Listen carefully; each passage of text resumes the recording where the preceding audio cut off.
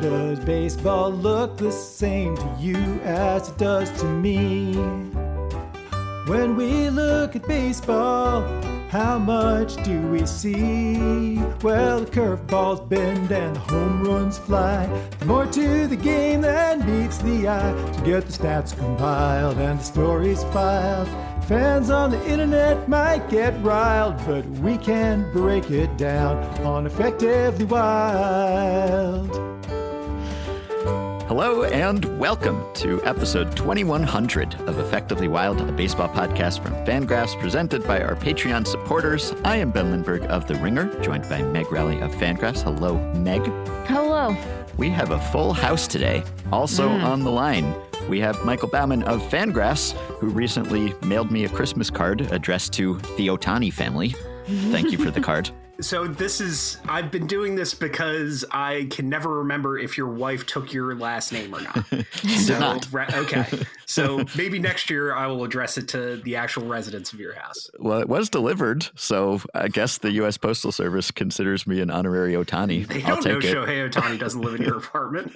No one knows where he lives. Well, maybe Portia the Showbay. But also with us is Fangraphs' Ben Clemens, a.k.a. Other Ben. Doesn't seem to matter what he do. He's always number 2. He's just Other Ben. Anywhere else, he'd be a 10. Hi, Ben. Hey, Ben. How's it going? You're enough for me. And finally, we are joined by Effectively Wild listener, Patreon supporter, and Patreon Discord group founder, and also Twins playoff loss streak documentarian, Chris Hannell.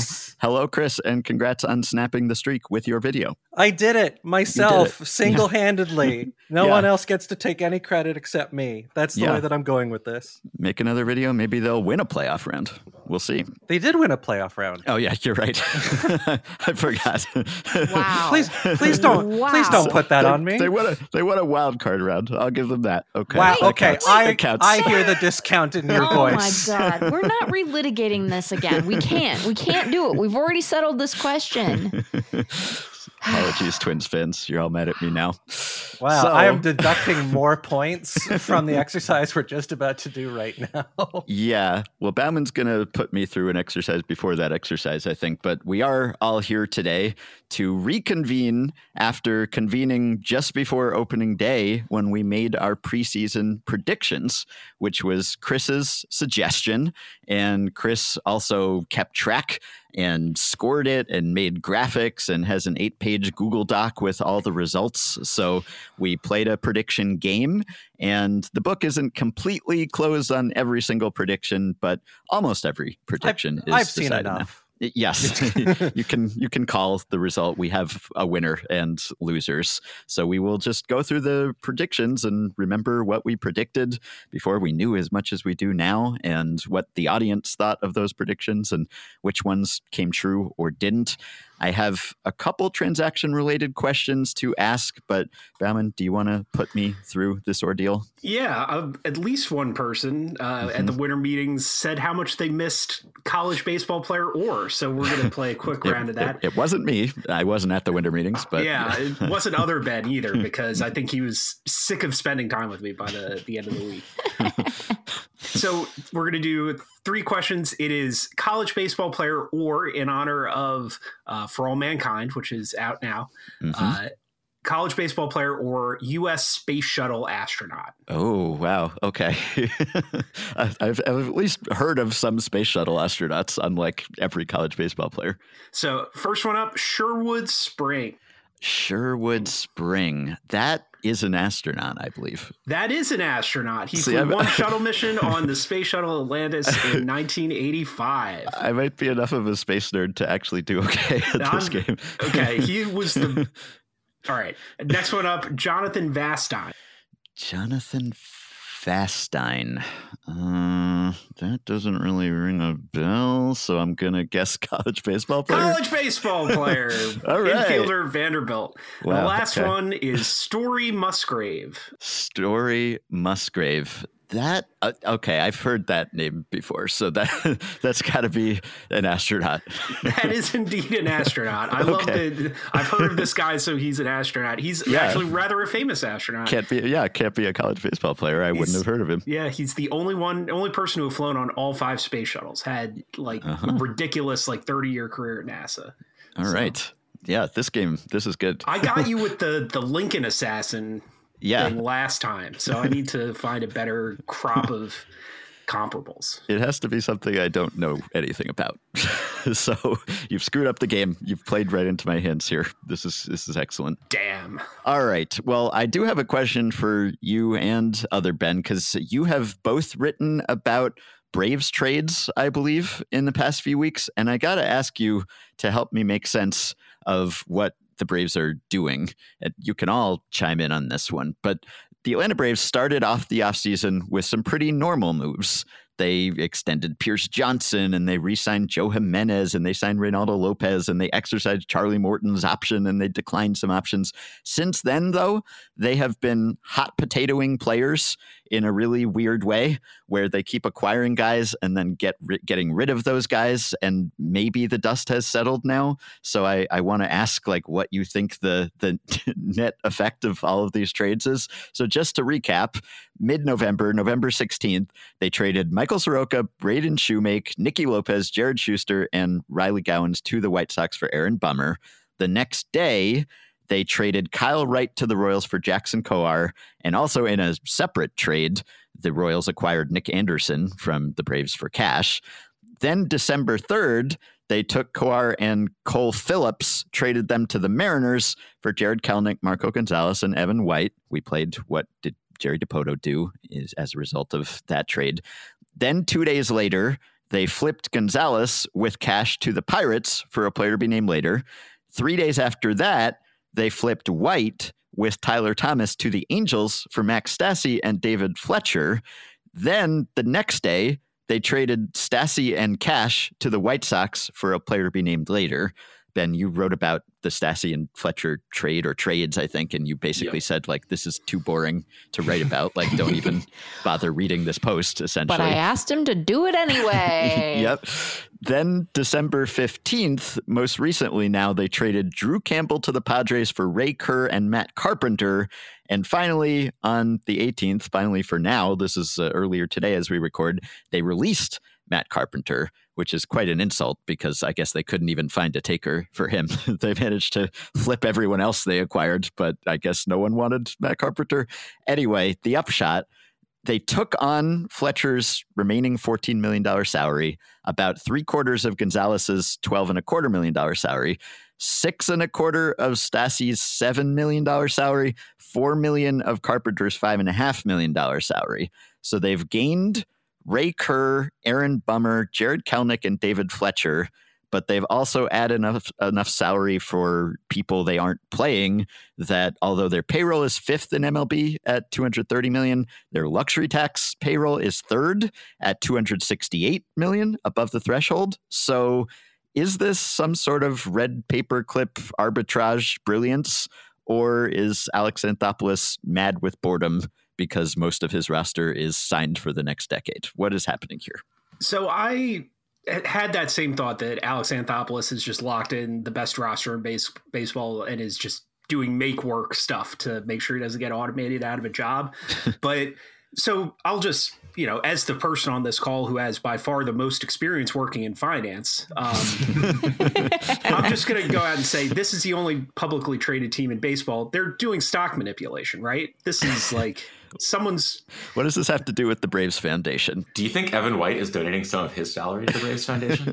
I guess Evan White is maybe the one person they're not paying not to play for them. I think. Evan White is also Evan White's contract is a charity in and of itself. Oh, wow. Wow. So, but I think it's interesting you mentioned One Red Paperclip, because I don't know if you actually read the One Red Paperclip transactions. I did last year when I was bored. I referenced One Red Paperclip in my Rays story that went up today. But most of them are not interesting. Most of them are like trading something worthless for something else worthless. And then at the end, he sells like a concert ticket for a house. And like it works out really well. But most of these are very One Red Paperclip-ish. They're like trading something not very useful for something else not very useful. Mm-hmm. But I mean, how much would you pay to get Jared Kelenic on your team on arbitration for a while? I think that's basically the question that the Braves answered, like what, $20 million or so. Yeah. I know they had just too many players, maybe.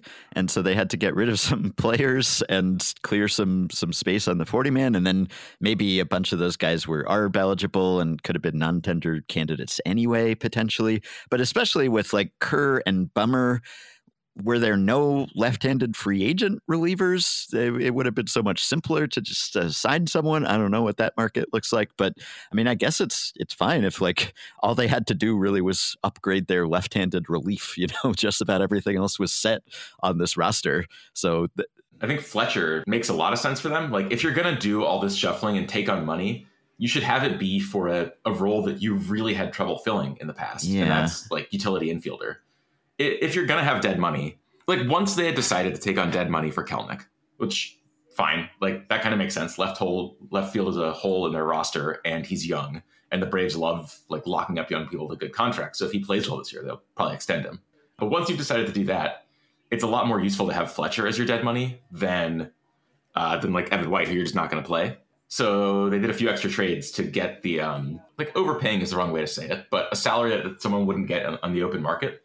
They'd rather have theirs be David Fletcher, who will play like a lot of useful innings for them, than Evan White, who wouldn't.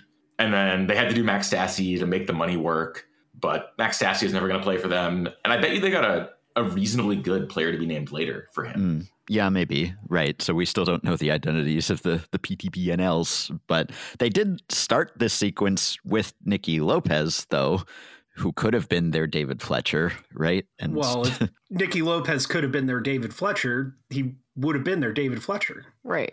Maybe. Maybe, I guess. Yeah, I don't know. It's extremely elaborate. This looks a lot bigger than it is, I think, because particularly in the first couple trades, there were a bunch of guys who were basically non-tender candidates who were former first-round picks, or like, Soroka and Wright have been good in the majors. Shoemake was a first-rounder. And like, those guys are either cooked or injured and we're going to get let go for nothing anyway. So I think that particularly that first White Sox trade, like looks like a blockbuster, and it really was just, these guys are all going to be free agents anyway.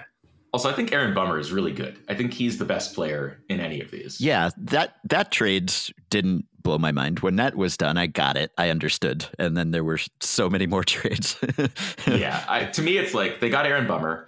Then they got Jared Kelenic, and they were like, I don't know what to do with these other guys we got to make the Mariners, or to help the Mariners drop a little payroll. So like, let's just furiously churn them. Okay.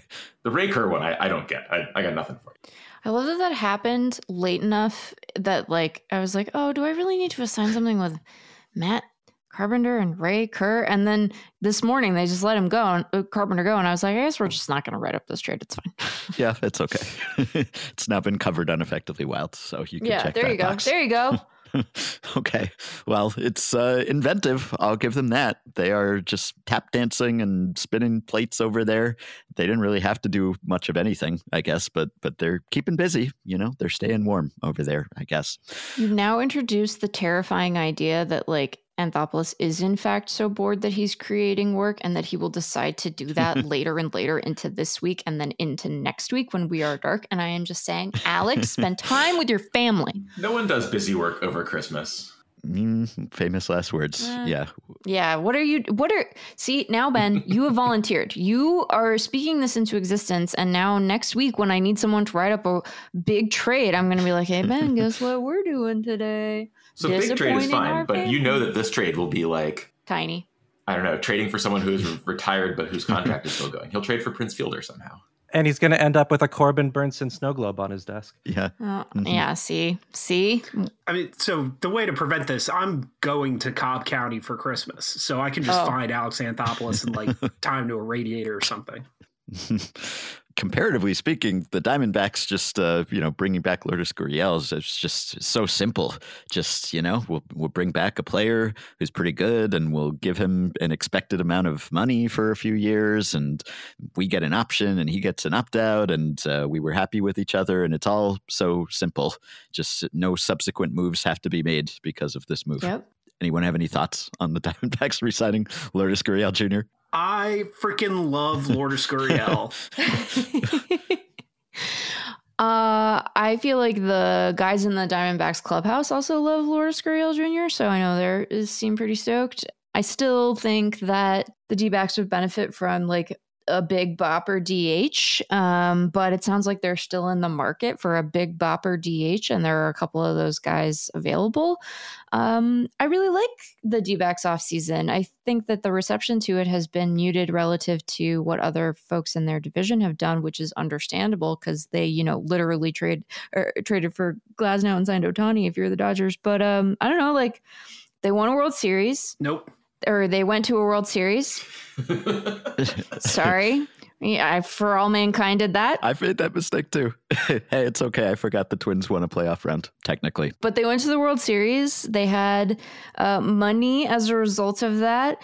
And they were like, hey, let's go spend some of it so that we can try to be competitive in this division, which I think will prove fruitless from a division race perspective, but puts them in some good wild card position. And I like it. They're doing what we want to see teams do when they've had a successful postseason run. So good job, D-backs. Proud of you. I saw in the second to last paragraph of Dan Zaborski's breakdown at Fangraphs, he said something about how, the Mariners could have used someone like this. I don't know if that was an editorial mandate or he just twisted the knife just on his own. Had nothing to do with that, Maybe Dan just knows me, but I didn't have anything to do with that. That was Dan all on his own. Yep. All right. Well, we have bantered long enough. I think we can move on to our game here, and I guess I'll let Chris MC. So we are going back to episode 1987 here, the 2023 preseason predictions game, March 29th. We got together and we made what were supposed to be sort of bold predictions. I think that was the idea. These were mostly... one of us did. I was proud of how bold I was with my predictions. You were all very bold. It was all very bright. It was... I was really... Actually, wait. Before we start, can I break some news? I'm sure. Mm-hmm. Oh, God. Steve Cohen has fired David Stearns. What? So this comes from Eduardo Escobar's social media, of all places. He took Steve Cohen out to dinner over the weekend, and then Cohen got a series of phone calls that resulted in firing his front office. It turns out that he was approached with the opportunity to hire Theo Epstein and Kim Ng at a discount, but they had to come in a package deal, and he had to accept the offer on the spot. This is not real. And so he did it. And so Escobar asked Cohen why he agreed to the offer. And Cohen said that he didn't want to have Bogo, Pobo, FOMO at Fogo. Oh, my goodness. Yes! Oh, no. Wow. I've been saving that for weeks now. I should have said no. You cannot break some news. I'm sorry. I just needed to hear those groans. That's all I needed. And I knew where this was going. Yes. Immediately. I was wondering if I was going to get cut off halfway. I was like, no, let me finish.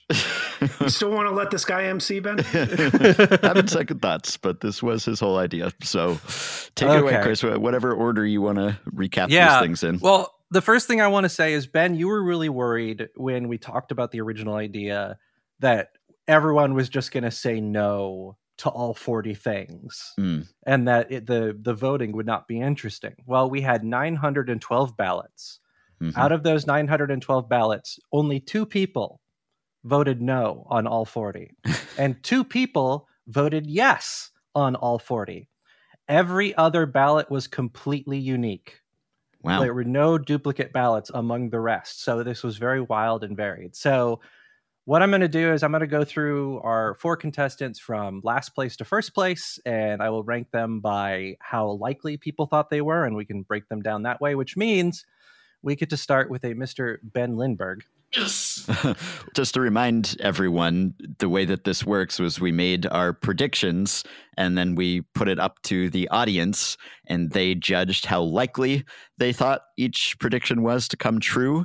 And then the more likely it was, the less credit we got if it came true, because the idea was to have things be bold, but within the realm of possibility. So we were trying to reward ourselves for long shots that paid off, that came in, right? And yes, I think, though, what I learned through this process is that people want to vote yes, right?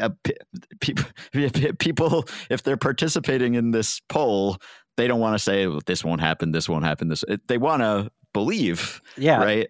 Ryan Nelson and I had a very long conversation after the episode aired, and Ryan was very much like, I think the correct move is to just vote no on everything. And I'm like, I don't think that's the winning move, but you're going to statistically have a positive score at the end. That's for damn sure. But there's a lot of these that I'm just like, the percentage is like, no, none of you understand statistics. What is going on here? Right. Well, yeah, it's like the Ben Clemens prediction method, sort of, right? Where it's like you go for the thing that is more likely than people think is likely, but that doesn't necessarily mean it's likely in the aggregate. Right. Even though all or most of these things were less likely to happen than they were to happen. So in theory, everyone should have voted no on pretty much everything.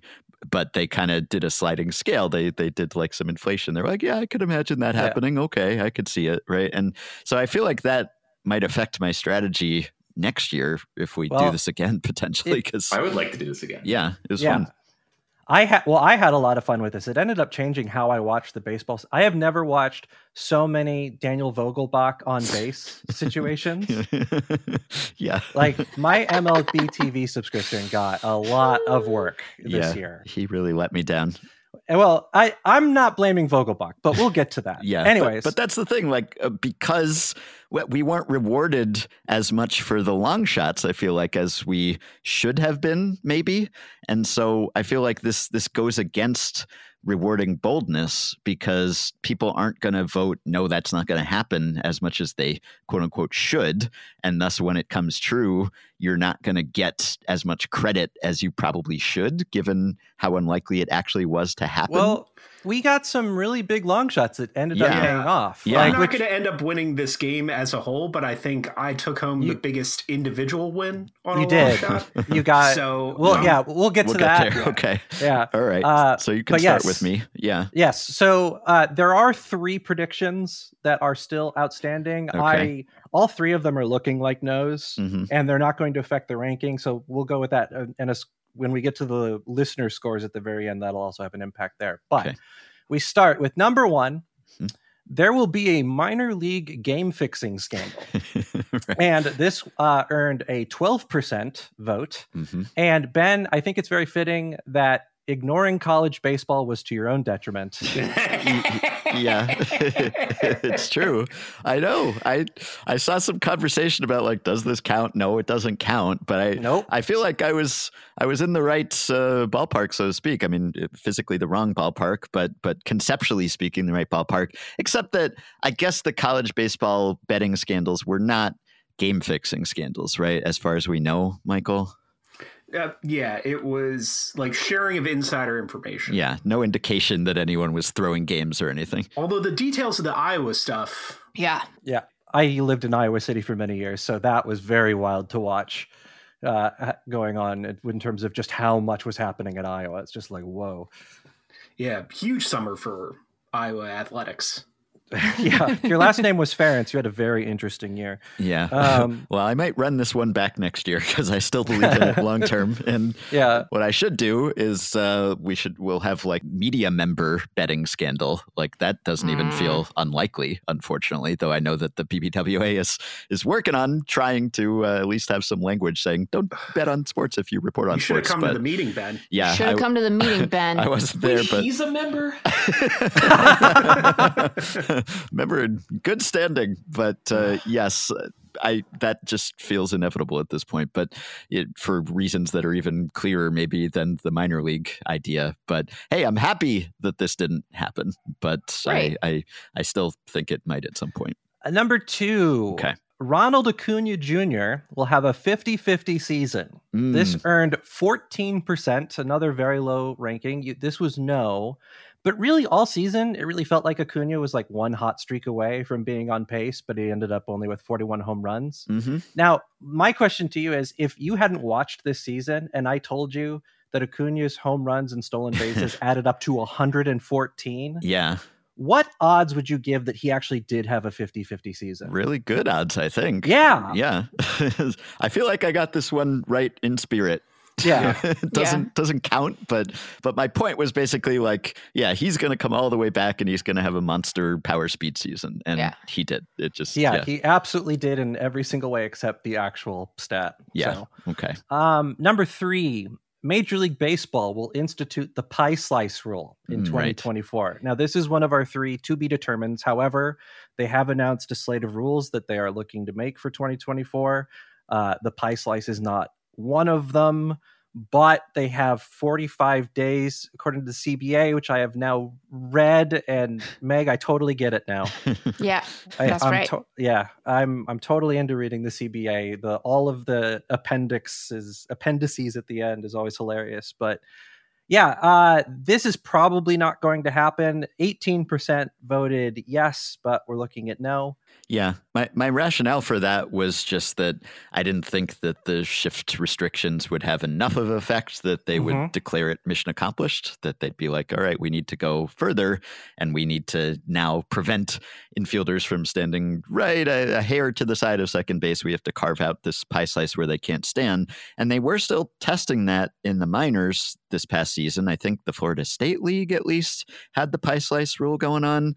Yeah. So I feel like the shift restrictions didn't have a huge effect, but I guess it was a big enough effect that maybe they feel like that's enough for now, or they don't want to pile on. They want to wait a while. But I don't know. I guess my point with making this one was that like I didn't think there'd be that dramatic a shift, so to speak. And I guess there wasn't an enormous difference like compared to the other rules changes. At least it kind of felt like it got lost in the shuffle a little bit, but there was enough of a difference on at least like certain types of batted balls that maybe they're satisfied for now. I don't know. Yeah.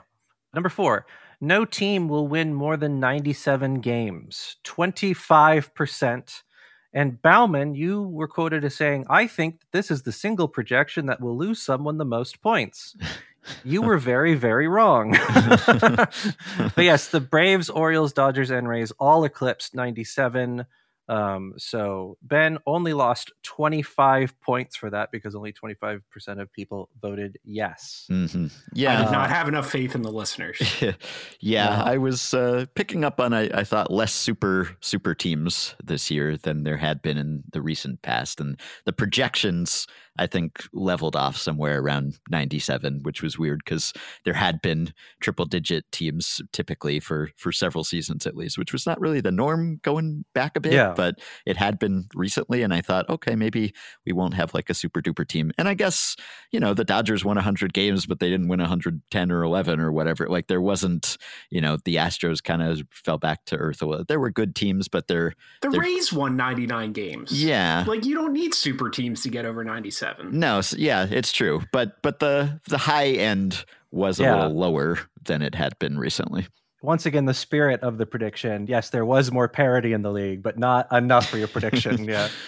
Next, number 5, Juan Soto will beat Ohtani to a $500 million contract. So this is TBD, and it's not the end of the year yet, and Soto hasn't signed yet. So I guess this begs a question that I don't believe has been discussed at all on Effectively Wild. How are we valuing Ohtani's contract? Yeah, we should talk about that one. Yeah, we should talk about that a little bit. Yeah, has Ohtani received a $500 million contract, or are we going with net present value, in which case Juan Soto still has a chance? or even if it is like sticker price, does it count as receiving it? When he only starts receiving it 10 years from now. Yeah, that's right. Because Ohtani's is so deferred that Soto might actually get his money before Ohtani does. Well, he'll beat him to the contract. Yeah, This is very specific wording. During Ohtani's career, he's making that John Singleton money. Yeah. Right. Yeah. Okay. Well, I knew this was a long shot, with Boris, but I figured I'd try it. Well, 33% of listeners agreed with you on that one. Okay. Number 6, sticking with familiar territory, Shohei Ohtani will earn 12 plus F-WAR. And there is no joy in Mudville. Mighty Shohei has gone sproing. Yeah, so, it was looking pretty good for a while, actually. I mean, that was I was checking in on this about once a month and looking at the WAR, and it was he was within the margin of error right up until he got taken out. Right. Would have been even closer if I'd said Baseball Reference WAR, which has tended to be a bit higher on, I guess, his pitching WAR. So he got to 10 Baseball Reference WAR, and had he pitched the full season, he might have made it. But he ended up at 9 Fangraphs WAR. But yeah, he made a run.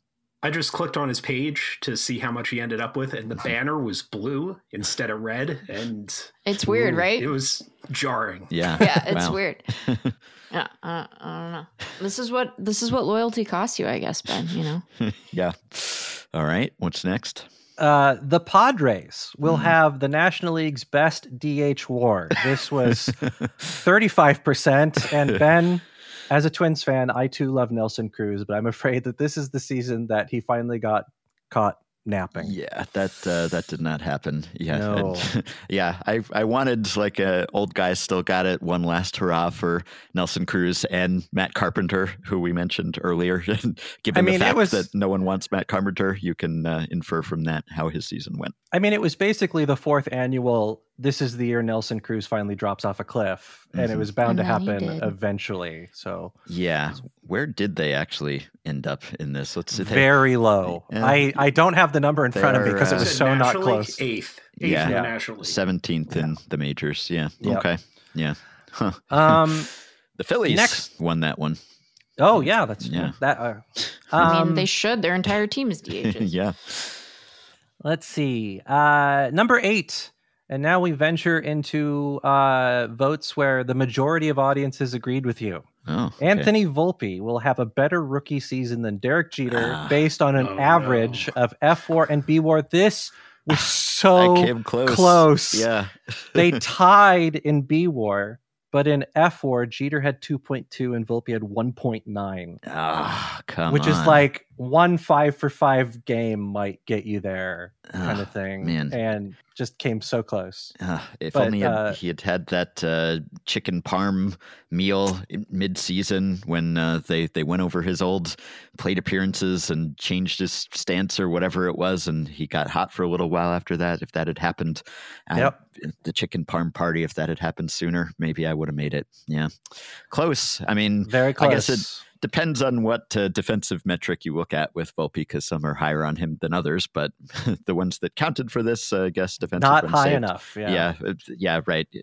OAA was lower on him, right? But DRS was higher on him.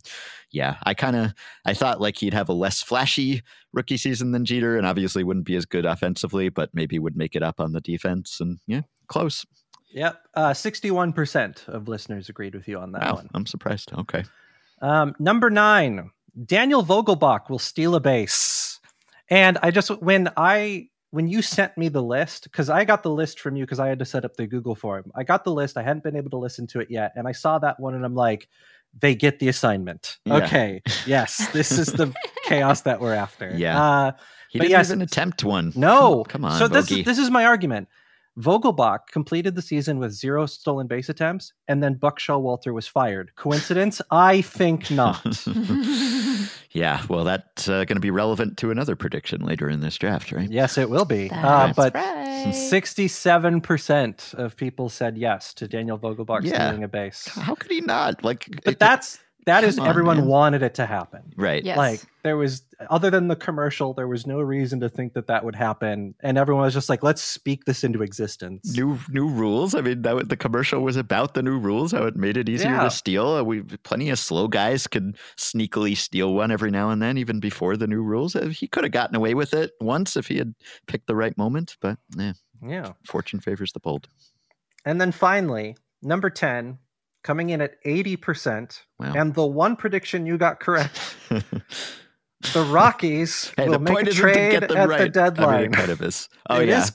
It is, but it's not to make it shoe-ins that you get it right. But so this was one that I kind of wished I had been on the line to adjudicate, because when I saw that, and then during the season, I was like, well, wait, when is at the deadline?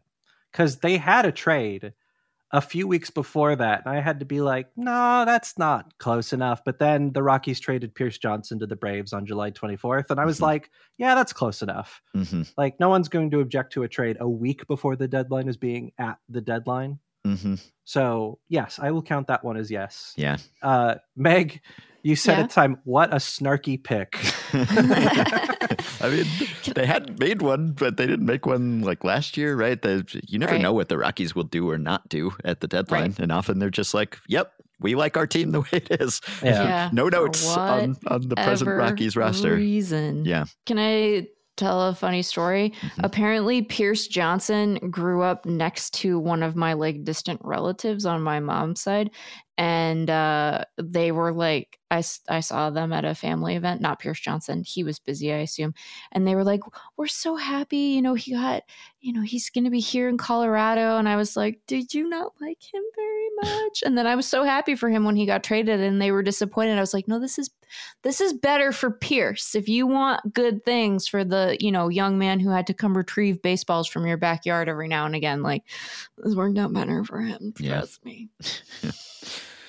All right. Who is next? Or what's my score, I guess? You finish with a negative 279 points. All right.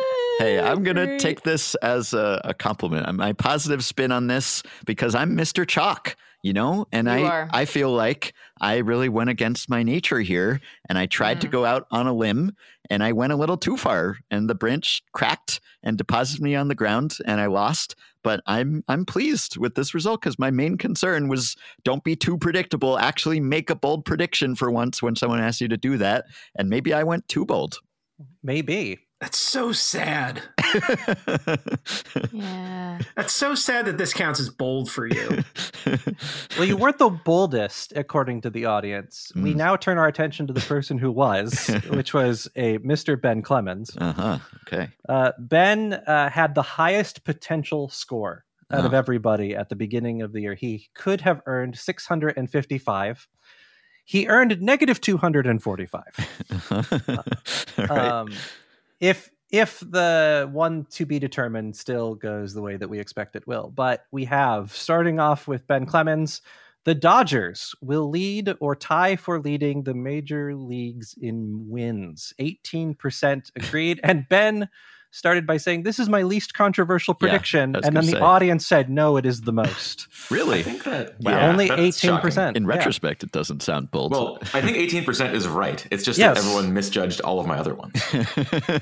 Yeah. I mean, I know at the time we thought the Dodgers were vulnerable, but in retrospect, when are the Dodgers ever vulnerable? Yeah. The Dodgers, there was actually at no point during the regular season, the Dodgers had the most wins in the league. Like, it wasn't that far off, though. They made a late, wasn't it that they made a late charge, but they won 100 games. Right. But in terms of the number of games that they were behind, whoever was leading was always at least 5 or something like that. 4 games. They ended up 4 games behind the Braves. That's not terrible. Mm-hmm. Yes. Well, as a Twins fan, I can tell you that coming back 4 games with 3 to play is actually possible. Shout outs to 2009.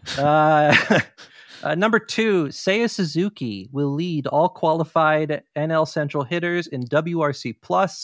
This was a 22% agree rate.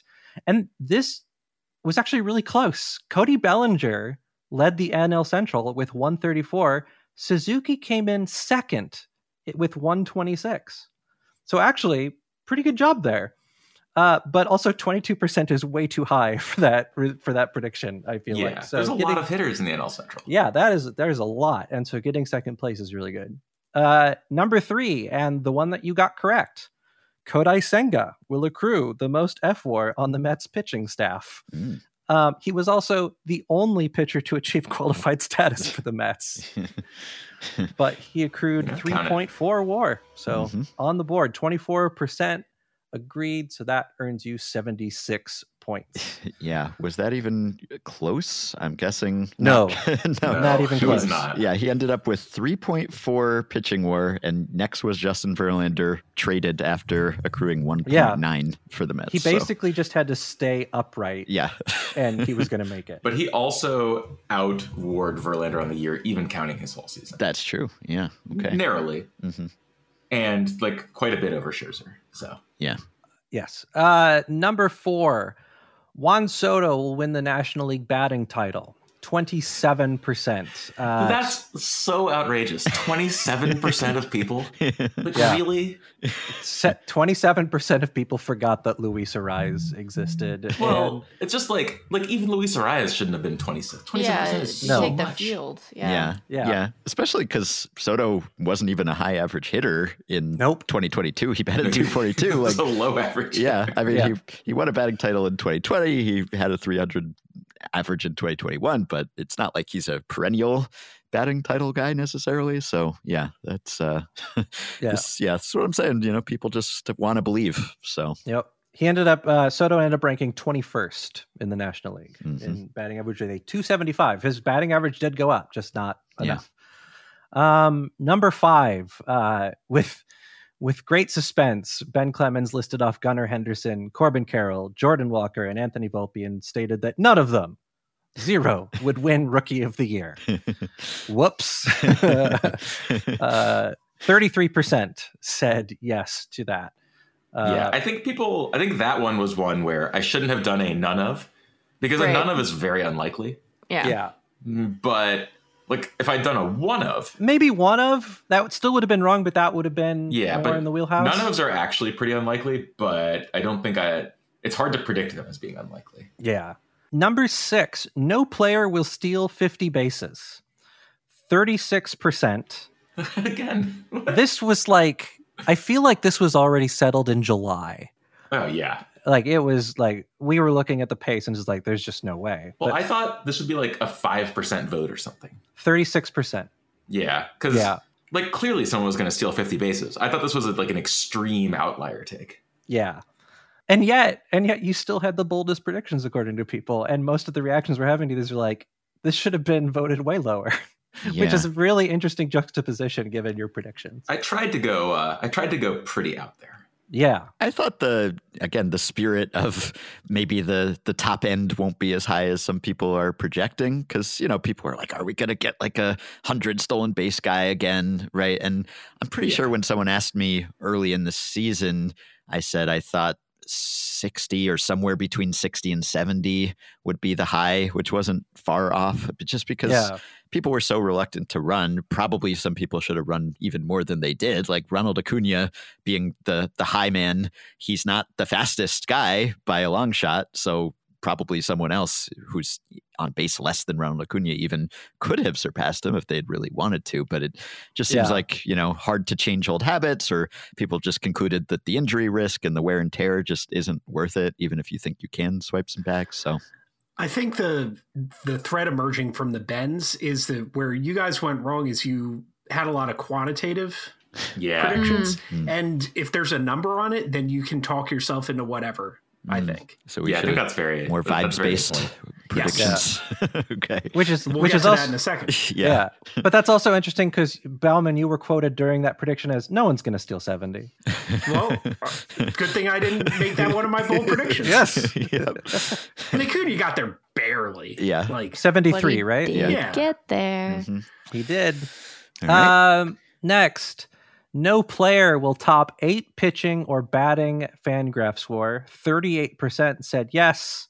And Acuna and Betts also said yes, and both hit 8.3 Fangraph score. So that is a no. I think the audience did a good job there. I think that was not unreasonable. Yeah. Number 8, Juan Soto will sign an extension before December 31st, 2023. This is obviously still TBD, but given his press conference with the Yankees hat, I don't think this one's happening. Probably not, but still got a little time here. And I would just say, like, I don't want to speak for you, but personally, I am fine with the like end of year player related ones just not happening. You know, I'm just like really trying to not make my mom mad next week. This is one of my goals. But 45% said yes to that. Number 9, one of my favorite predictions that happened during this event, Randy Arozarena will steal 40 bases and have a negative BSR. 48% said yes. The answer was no. Randy went the other way on both counts. He only stole 22 bases, but then had a 1.8 BSR. Yeah. This is another victim of the the all of the above kind of deal, like, or the none of the above. Like, this is actually really unlikely. It's like so hard to steal that many bases because you have to be pretty successful and also be a bad base runner overall. But that's like a little math trick. Yeah. Well, and why would I make a math trick as a prediction? That seems pretty dumb in retrospect. I think that this prediction and the poll response really speaks to, it's not so much about like what people think is likely, but it also is about whether a prediction confirms someone's preconceptions about a player. Yeah. That people wanted, like, oh, that totally makes sense that zany thing would happen.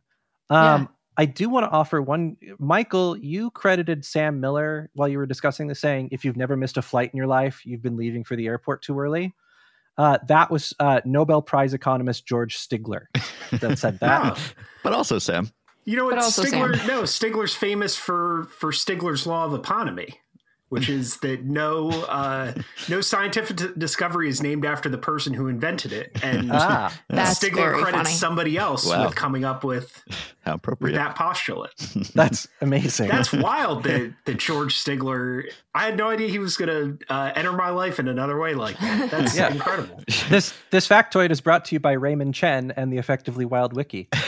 we got to do like Nobel laureates in economics or college baseball. If you want revenge on me, you should say, did Sam say this, or was it a Nobel Prize winner? Right.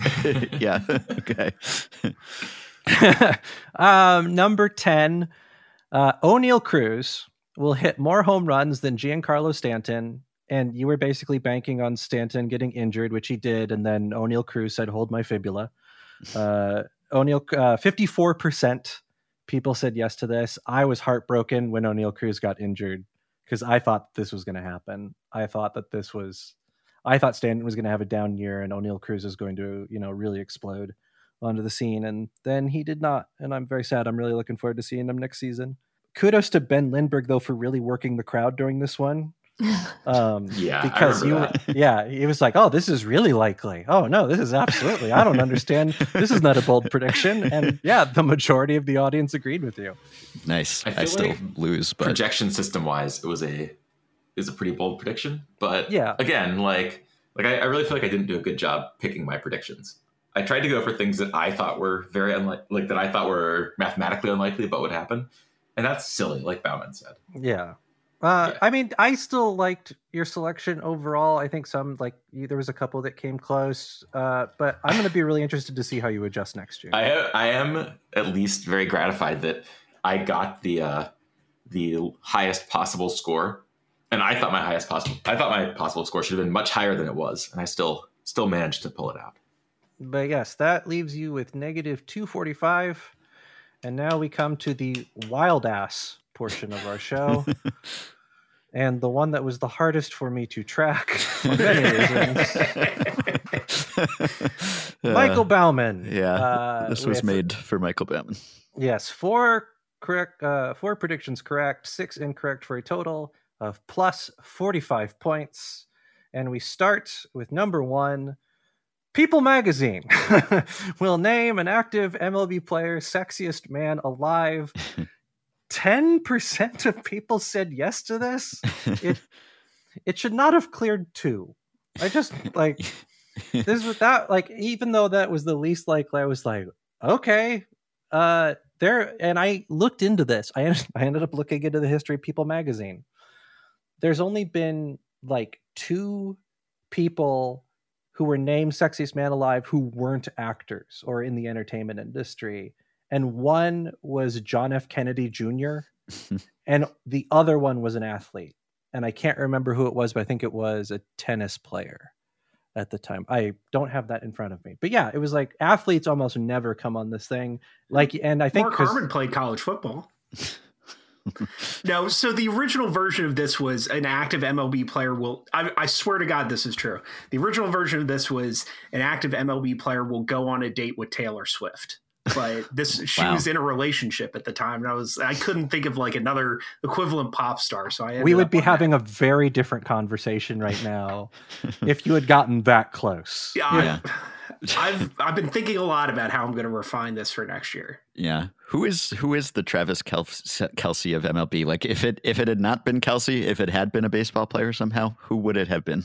So, like, my stand-in was Julio Rodriguez, but he's dating a professional soccer player, I believe.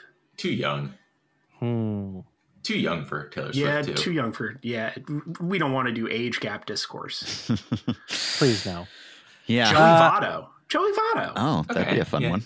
Sure. That would be a very fun one. I hope he's playing next year. Yeah. Yeah. Yeah. I mean, I hope it works out for Taylor and Kelsey, obviously, but, you know, Joey's out there.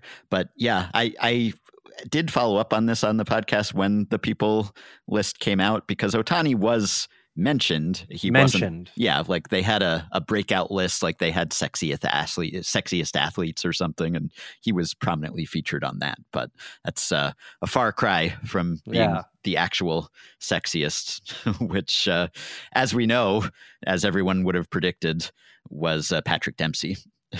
So, in the year of our Lord 2023. Hang on, can I claim that as... No, I said active, so I can't claim that Chase Utley wins by extension. No. Okay.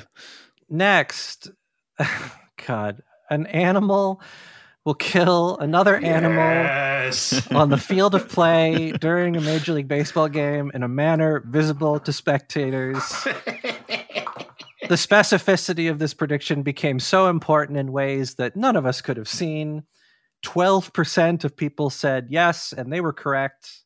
And out of all of the judging that I did, this is probably the most contentious on the list, but I went through and I listened to your discussion very close multiple times, and humans were never disqualified as being a part of this prediction.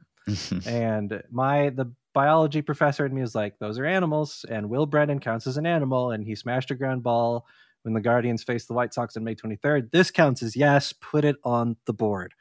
But yeah, even a week earlier, was Zach Gallen killed a bird during warm-ups or something like that. Yeah, the Zach Gallen close call was when I started to suspect that we had like meddled with the forces of nature. Yeah. I remember you and I were talking on Twitter about whether that would have counted or not, and I was like, if it had been during a game, yeah, I would have counted that. And yeah, it ended up, we only had to wait another week, which was the weirdest thing ever. Right. And a sign that this was going to be a very fun year. Not for the bird, but for this game. Yeah, this made me wonder, because there were enough close calls with this thing that I wondered whether there's just more death taking place on baseball fields than we normally credit, and we were hyper vigilant because of this prediction. I guess when it's a player throwing something or whatever and exploding some animal, that's pretty well known typically when that does happen, and it's fairly rare when it does, but it's usually a big story. But I wonder whether there's just more mortality taking place in a typical season, whether this wasn't really that much of a long shot. Number 3, the Phillies will use Gay Bar by Electric Six as a victory anthem at least once this year. 19% of people said yes to this. Now, I do want to note, Bauman said that one of his strategies was to incept this. Absolutely would have counted that. Absolutely. 100% would have counted that. Are any of you familiar with Taskmaster, the TV show? Yes, I'm an avid Taskmaster fan. Yeah. So Mark Watson, there was a task that never got televised that Mark Watson talked about where he had to make 5 predictions for the year, and it never got aired because one of his opponents made predictions that would have been illegal to broadcast. I think because they were in England, they have very strict laws about the election process and whatnot, and like endorsing candidates. And I think it came across like she was basically like, Labor's going to win or the Conservatives are going to lose. So they never used it. But Mark Watson made 5 predictions that he was like, I think I can make this happen. Yeah. That they sounded really weird. And then he was like, a cat will appear on this thing or something like that. And he was going to do all of that. And I thought that was brilliant. And Alex Horn at the time was like, yeah, no, we would have counted that if we had actually done that. So yes, if you'd figured out a way to do that, but also I made 2 mistakes here.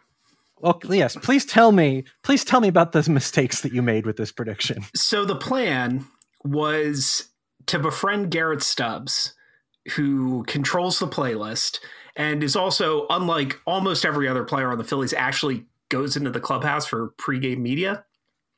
And so there were probably like 5 or 6 times during the season where I was in the clubhouse And like Garrett Stubbs was just hanging out, and I had no reason to talk to him. Like I had actually ended up writing about him, but it wasn't until like their very last homestand. And I couldn't figure out the moves that would get me from introducing myself to, do you know Electric Six? that is a few jumps. And like I absolutely could have like talked to him about almost anything. I couldn't figure out how to get from there to not just Electric Six. And this is my second mistake, is instead of using any Electric Six song, specifically saying Gay Bar, because I think I could have sold Synthesizer or Danger High Voltage or I Buy the Drugs a lot easier than Gay Bar. It's just like it's part of the reason it was such a funny prediction, but also it's a specific sell that I didn't feel comfortable making to a stranger. But also, I would have been almost 100% relying on you to know if it happened or not, because it's like, would that be an article that someone wrote?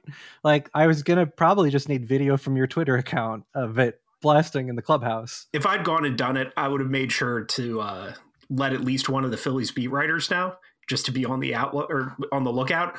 Also, Stubbs's Spotify, his playlist for Phillies post-game stuff is public. So if that had ended up on there, I would have sent it to you. Oh, but would that have been proof that it got played in the clubhouse as a victory anthem? I certainly would have attempted to pass it off as such. Okay. Well, 19% of listeners agreed with you, but it did not happen. I'm very sad to say. Number 4, 8 teams from the 2 East divisions will finish with more wins than any team from the 2 Central divisions. 21% said yes. Not only did 3 teams from the East beat out the Brewers, only 3 teams from the East divisions beat out the Brewers at 92 wins. But even if you take the Brewers away, only 5 beat out the 87 wins of your AL Central champions and winners of 3 postseason games, the Minnesota Twins. Get bent, Michael Baumann. This was closer than I thought it was going to end up being. Really? Yeah, the Brewers ended up... Well, no, the effing Mets let me down. But I think... First time you've ever said that. Yeah, well, it's the first time I've ever been disappointed at the Mets losing. I can say that. But no, I stand by this one, even though it ended up being, like you said, spectacularly wrong. Yeah. And spectacularly wrong in a way that made me very happy. So that's where I derive my glee from it for. Number 5, the savviest pick in all of this game. LSU players will be selected with the first 2 picks in the MLB draft. 26% said yes, and your knowledge of the SEC paid off for you. There was a late rumor that the Pirates were going to try to go underslot with Max Clark. And I think, did Kylie report that rumor? I think that's right. Yeah. I was just going to say, I remember distinctly wanting to kill Kylie a few days before the draft. And I don't know if it was because of this or something else. Could have been any number of things. They made me sweat because Dylan Cruz apparently was not going to deal with the Pirates. And they could have, gone any number of directions. It is nice how this gave us a rooting interest in things that otherwise I wouldn't really have felt invested in or had any personal stakes. Yeah, next year it's going to be, will Paul Skeens go to space? Yeah. Which adds a whole new context to Meg going Skeens on the podcast during this, which was really funny. Yeah. Skeens. Number 6, the prediction that kicked everything off. Lance Lynn will have a higher F4 than Jacob deGrom. 32% said yes. You counted basically on deGrom getting hurt, but you did not account for Lance Lynn having the worst season of his career. It never occurred to me. No. deGrom accrued more Fangraphs WAR in 30 innings than Lance Lynn did in 183. How close did I get? Oh, not close. Let me look. That's disappointing.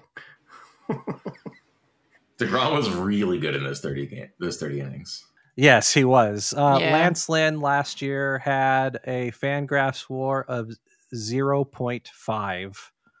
And Jacob deGrom... So 1.5. Jacob deGrom had a WAR of 1.5. Yeah, so you were 1 WAR off. I thought the Dodgers fixed him. Man, that's rough. Yeah, that's one you can kick yourself over. Just like no regrets. I'd do it again. Yeah, I mean, one of my cutting board predictions was that Livy would rizz up Paul Skeens, and that happened. And I was kicking myself all year. Yeah. One of your cutting board predictions was also one that I gave you, and then you used it at the end of the episode. Byron Buxton will be a qualified hitter, which is it's good that you didn't use that. Yes, it is. But yeah. Okay. Number 7, Starling Marte will hit less than 20 doubles. 42% said yes, and you were correct. Or should I say Ben Lindbergh was correct. Sterling Marte only hit 7 doubles while having a down year, but you scored 58 points for that one.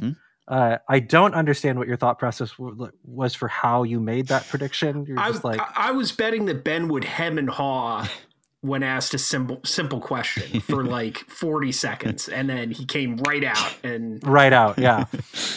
Number 8, no game will end in a clock violation. 60% said yes, and you were correct. I wanted so badly for this to be wrong. I was let down. And then like on April 3rd, literally like in the first week of the season, there was a team that there was an out recorded by clock violation with 1 out in the 9th. Oh, the Mets did it. The Mets, their penultimate out was recorded on a clock violation while facing the Brewers. I was like, this is absolutely going to happen. But that is the closest that we got the entire year. Yeah, once we got to like April 15th and it didn't happen, I knew we were safe. Yeah. Number 9, and the most legendary pick. Ugh. A CBA will not enter into force in minor league baseball during the 2023 regular season.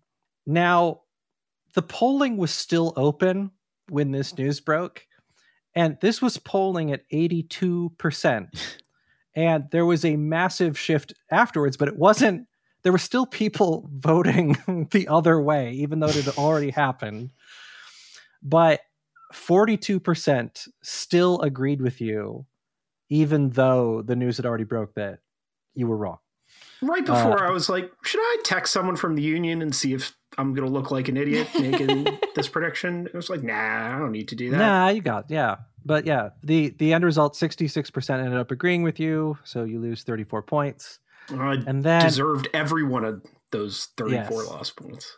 Finally, number 10, more pitchers will appear for the Pirates than will qualify for the ERA title league-wide. 67% agreed with you.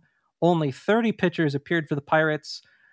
Can you guess the one team that actually tied the number of pitchers? Oh, Jesus. No, I'll tell you this. 44. I was tracking it and I couldn't. And the Pirates had like an unusually stable season. Yeah. 44 pitchers qualified for the ERA title league-wide. The Philadelphia Phillies had 44 pitchers appear for them. Really? Yes. Yeah. I'm surprised by that. According to my sources, 44. So yes, that results in 45 total points, and we come to the winner of our event, Meg Rowley, with 5 correct, 4 incorrect, and 1 to be determined. Yep, that's right. If we go with the no that I'm expecting for your 1, you'll end with 60 points. But you cleaned house, and for all of the ones that Ben Clemens is like, I was too precise, you leaned into it and rocked this game. Yeah. This was wild. We'll start with at the time. Especially because in the beginning, I looked like I had just totally whiffed on this draft. Your draft, or you felt like you hadn't followed the assignment or something. Yeah, I didn't feel sufficiently bold. I thought that all of my predictions proved to be too chalky, and that I was just gonna, even if I was right, I was just gonna lose because they're so. I mean, you have parlay bets. You have parlay bets that ended up coming out. In this. I do. It's shocking for someone like me who, probably still doesn't totally understand how that works. It's fine. Don't worry about it. I mean, I guess it makes sense for me to say this as Mr. Chalk, but it does make sense to kind of be chalky in this game, I feel like, because, again, people want to predict that things will happen. And so you're not going to get rewarded as much by the long shots if they come in. Granted, like most of the longer shots just didn't come in anyway, so it didn't really pay off. But right. But also, I mean, if people aren't going to like have as big a gap between their levels of support for things that are really likely and things that are really unlikely, then it kind of favors you to not go super unlikely, I would think. Yeah. Well, I think Bauman had the right attitude. I think at one point he said, I so often do. Yes. You said something effective. I have one that I think is more likely, but I don't think the viewers will think is as likely. And I'm guessing that's the draft one. Was that the one that you were talking about? You never said which one you were talking about, but there was one. You said one of your picks. You're like, I'm pretty confident this happened. I don't think anyone else. Oh, it was. I think it was the clock violation one. Oh, the clock violation. Yeah, I was certain that was going to hit. Okay. Well, number one, we start with one that didn't come through, but was really damn close. Zach Gallen and Logan Webb will lead NL Cy Young voting 1-2 in either order, and they ended up being 2-3. Yeah, I should have said that they would finish in the top three. I should have been a little less precise here, and I think it would have served me well. Only 12% agreed with you. That would have paid off huge. But yeah, you came damn close. Number two, the one that I'm mystified that the amateur draft will get rained out and relocated somewhere else in Seattle. That is a level of specificity that I did not expect would earn 21% yes. That's like a lot of people being like, yes, that is a trope about Seattle that I agree with. This will definitely happen. Yep. We didn't even know if the draft was going to be outdoors yet. We did not know one way or the other. And let me tell you, it was a beautiful day when they had the draft, I was actually like, there was like a few days before, I was looking at weather reports for Seattle, and I'm like, what am I doing with my time here? Like, I'm going to know the day of. Number three, the top two prospects, Gunnar Henderson and Corbin Carroll, will win Rookie of the Year. 22% said yes. They did. Wow. Yeah, they did. That's amazing. Mm-hmm. Wow. That's wild. Mm-hmm. And it was like, that was pull to pull, right? Like that was just all year. It's like, yeah, that's probably going to be what happens. Well, in the beginning of the season, it looked like young Gunnar might have a rough introduction that lasted long enough for him to got in the AL Rookie of the Year race. And then it ended up being fine. He ended up really turning it on. But his first couple of weeks, I think, was not bad considering his level of pro experience, but not like godlike, but then it ended up being fine. It did. Yeah. And you earned 78 points. That's like the most chalky, but like so chalky, but that it circles around into not being chalky. Cause like, even though, like they're the favorites, it's still unlikely that they will both win the way that they did. So, yeah. Next one, another winner for you. A team that has never won a World Series before will win it this year. It wasn't the team that you wanted, but it was a team that had never won a World Series. 29% said yes, and the Texas Rangers took the piece of metal. And I saw it live, saw it in person live. And I'm sure the first thought in your head was, I just earned 61 points. It was not. I don't think you knew that this I think was what put you ahead of me, because I was tracking it and I remember feeling like the sense of loss to rival what I felt when I was in the building when the Phillies lost their first ever Game 7. And you left it for right down to the wire. It was right at the wire. You came on strong right at the end of the year, thanks to this one and then the last one that we'll get to. Next one. Only 5 players will hit 40 home runs, but Aaron Judge will hit at least 50. 41% said yes. 6 players hit 40 home runs. Aaron Judge was not one of them. He certainly had the pace, but he didn't have the playing time. Nope. No.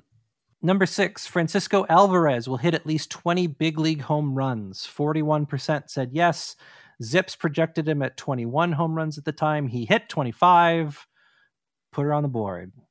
And this is exciting for me for multiple reasons, because I don't play fantasy baseball, but I do play in a Diamond Mines sim league. And Alvarez was one of my draft picks this year. Ooh. So everything was coming up meg with this one. It was good to see him come on. Okay, this one might be one of my favorite picks, because when I was like, what is going on? We will see at least 5 40-plus stolen base seasons, but not more than 7. 48% said yes. Meg, would you like to give me some lotto numbers after the show?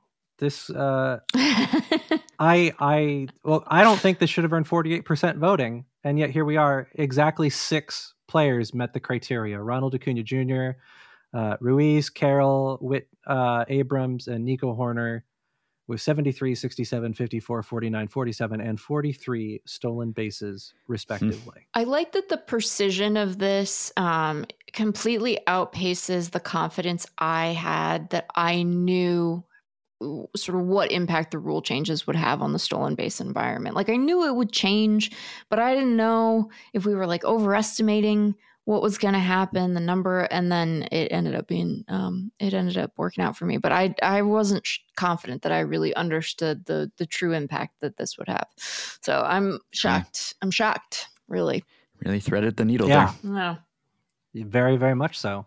Number 8, the Orioles will beat their win total from last year and still miss the playoffs. 60% said yes. The Orioles did too well. Yep. And ended up making the playoffs. So that was a no. Half right. Yep.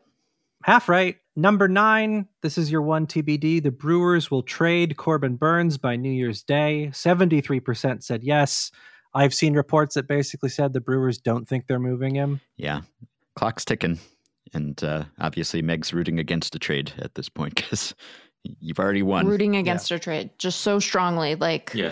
The game's already locked up. yeah, like, but it's like, even if it affected the game, this is how committed to not making my mom angry I am. Because you know what mom hates? Me working over Christmas. She hates it. It makes her so angry.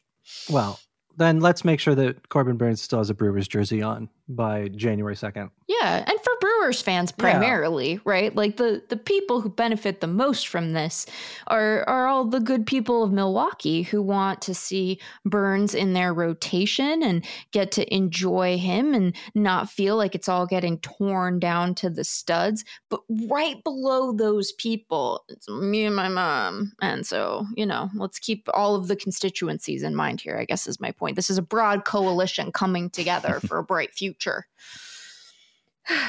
We come to our final prediction.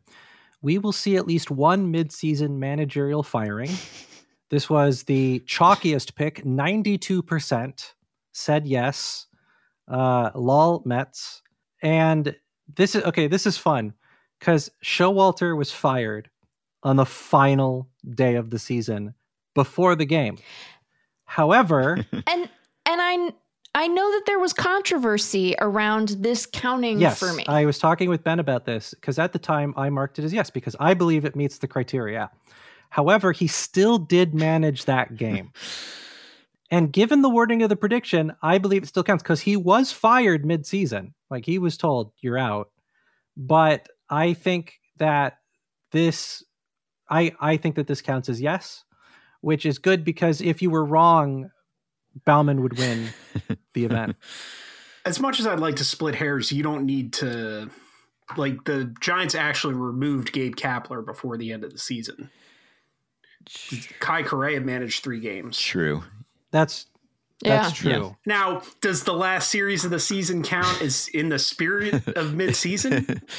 I would argue it does. not. But since we already brought up Taskmaster on the show, yeah. Amidst the season, the season was still in progress. It is posterior season. Mm-hmm. Well, now I'm going to say I totally forgot about Kapler. I was focusing totally on Showalter. And if it was 3 games before, yeah, typical East Coast bias. I live in Oregon. I don't know what you're talking about. But yeah, I forgot. So this isn't even a controversy. So I would argue it's still controversial, but I'm going to lose on a technicality. Yeah. I don't want any of your sass. There is a difference, like, if you're deciding to kind of pull the plug on someone mid-season, that's a different mid-season as in like in the middle of the season or somewhere close to the middle of the season. That's a bit of a different message maybe than just like the season almost, we're going to let you go in a few days anyway. We might as well get a head start, which sometimes seems strange. It's just like, why not wait? Why not just let them finish out their term here and not have the indignity of a mid-season firing? Sometimes you're sick of looking at his stupid face. Maybe so. Yeah. But, but that, it's a less meaningful difference than like if you're firing someone, before the break or whatever, and then you have to figure out a real interim person who's taken over a big chunk of the season or hire someone full time. It's a different kind of thing, but technically speaking, and that is what counts here. It is absolutely. Is Jack McKeon still alive?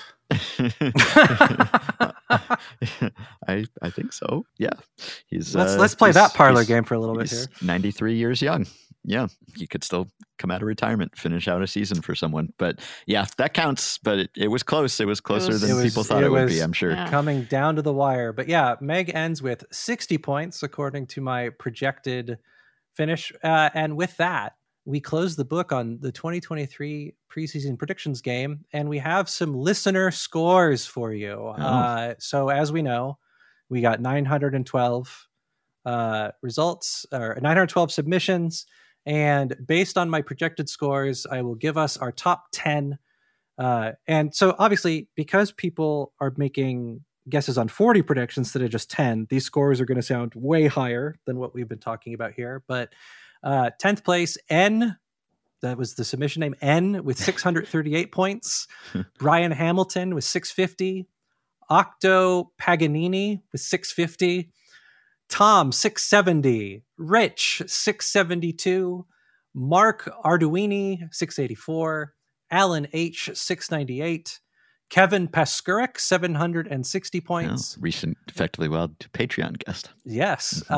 Little Maddie with 868. And your winner, who broke 4 digits, Ryan Westhoff. Wow. With 1,066 points. What a show. Yes. Wow. Absolutely amazing showing from Mr. Ryan Westhoff. But please report to the counter for your free steak sandwich after the show. Yeah. Congrats, Ryan. Yeah. And so, this was a lot of fun. And I was really, really gratified that Ben did take me up on this and then allowed me to set all of this up and do all of the scoring. I had a blast with this, and I'm looking forward to it for next year. I don't think you should be surprised by that. If there's one thing that I've come to learn about Ben, it's that he is so willing to let other people come up with content for I was going to say, I mean, great content. I've been on the show 4 times now, and I haven't paid the Patreon tier exactly once. Yeah. You're doing a lot of other work that, brings value and support to the pod, though. So don't sell yourself short. Oh, well, thank you. I was going to joke, like, Eric Longenhagen sent his $5,800 in at this point, right? Right. Yeah. Yeah. As an anti-predictions person, typically, I enjoyed this exercise and would love to do it again. And we'll see how we will adjust the types of picks that we make next year. I'm trying to remember if the one time I'd actually worked for you, you paid me or not. Wow. I don't think you did. Me? Wow. We're talking. This was way back when you were running BP. I wrote a guest article. I don't think I got paid. They should have been 50 smackaroos. Should have been coming to you for that back then. I think, knock on your. I'll send an invoice in next year's Christmas card. All right, with interest. That could set me back at this point.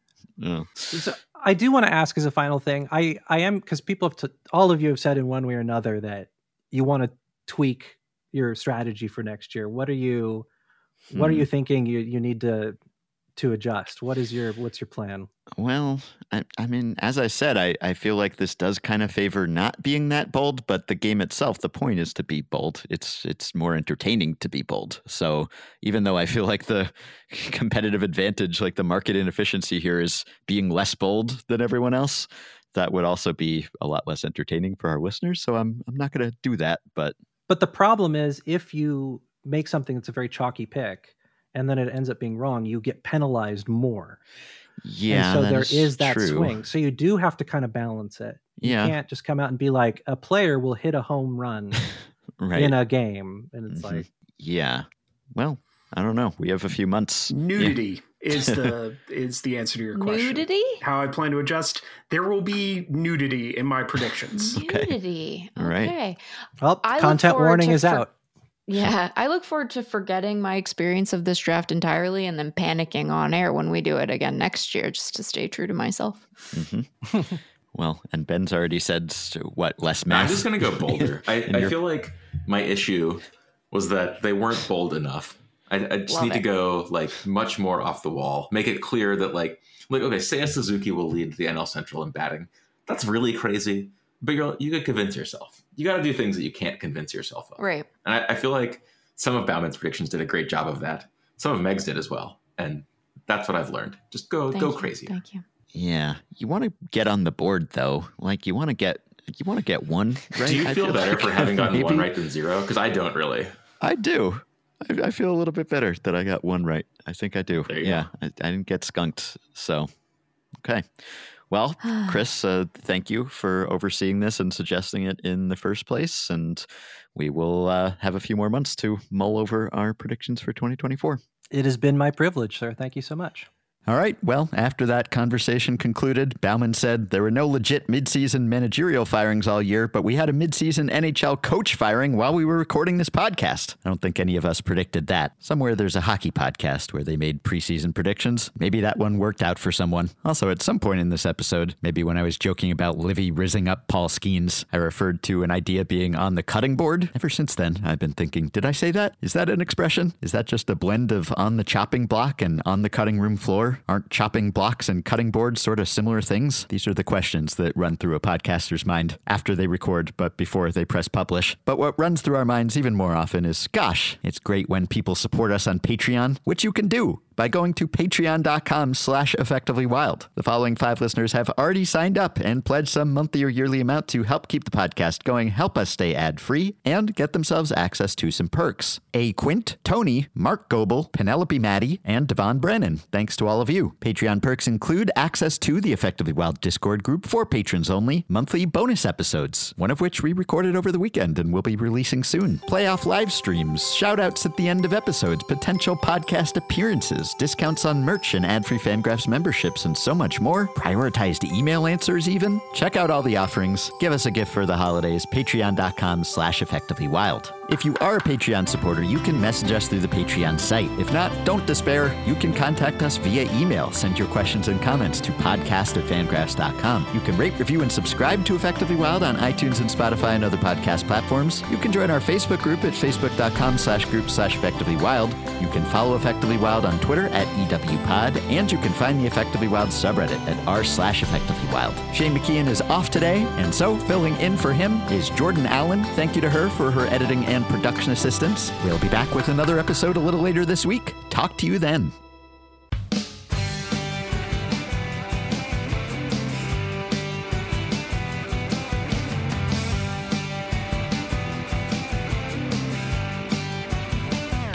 Effectively Wild.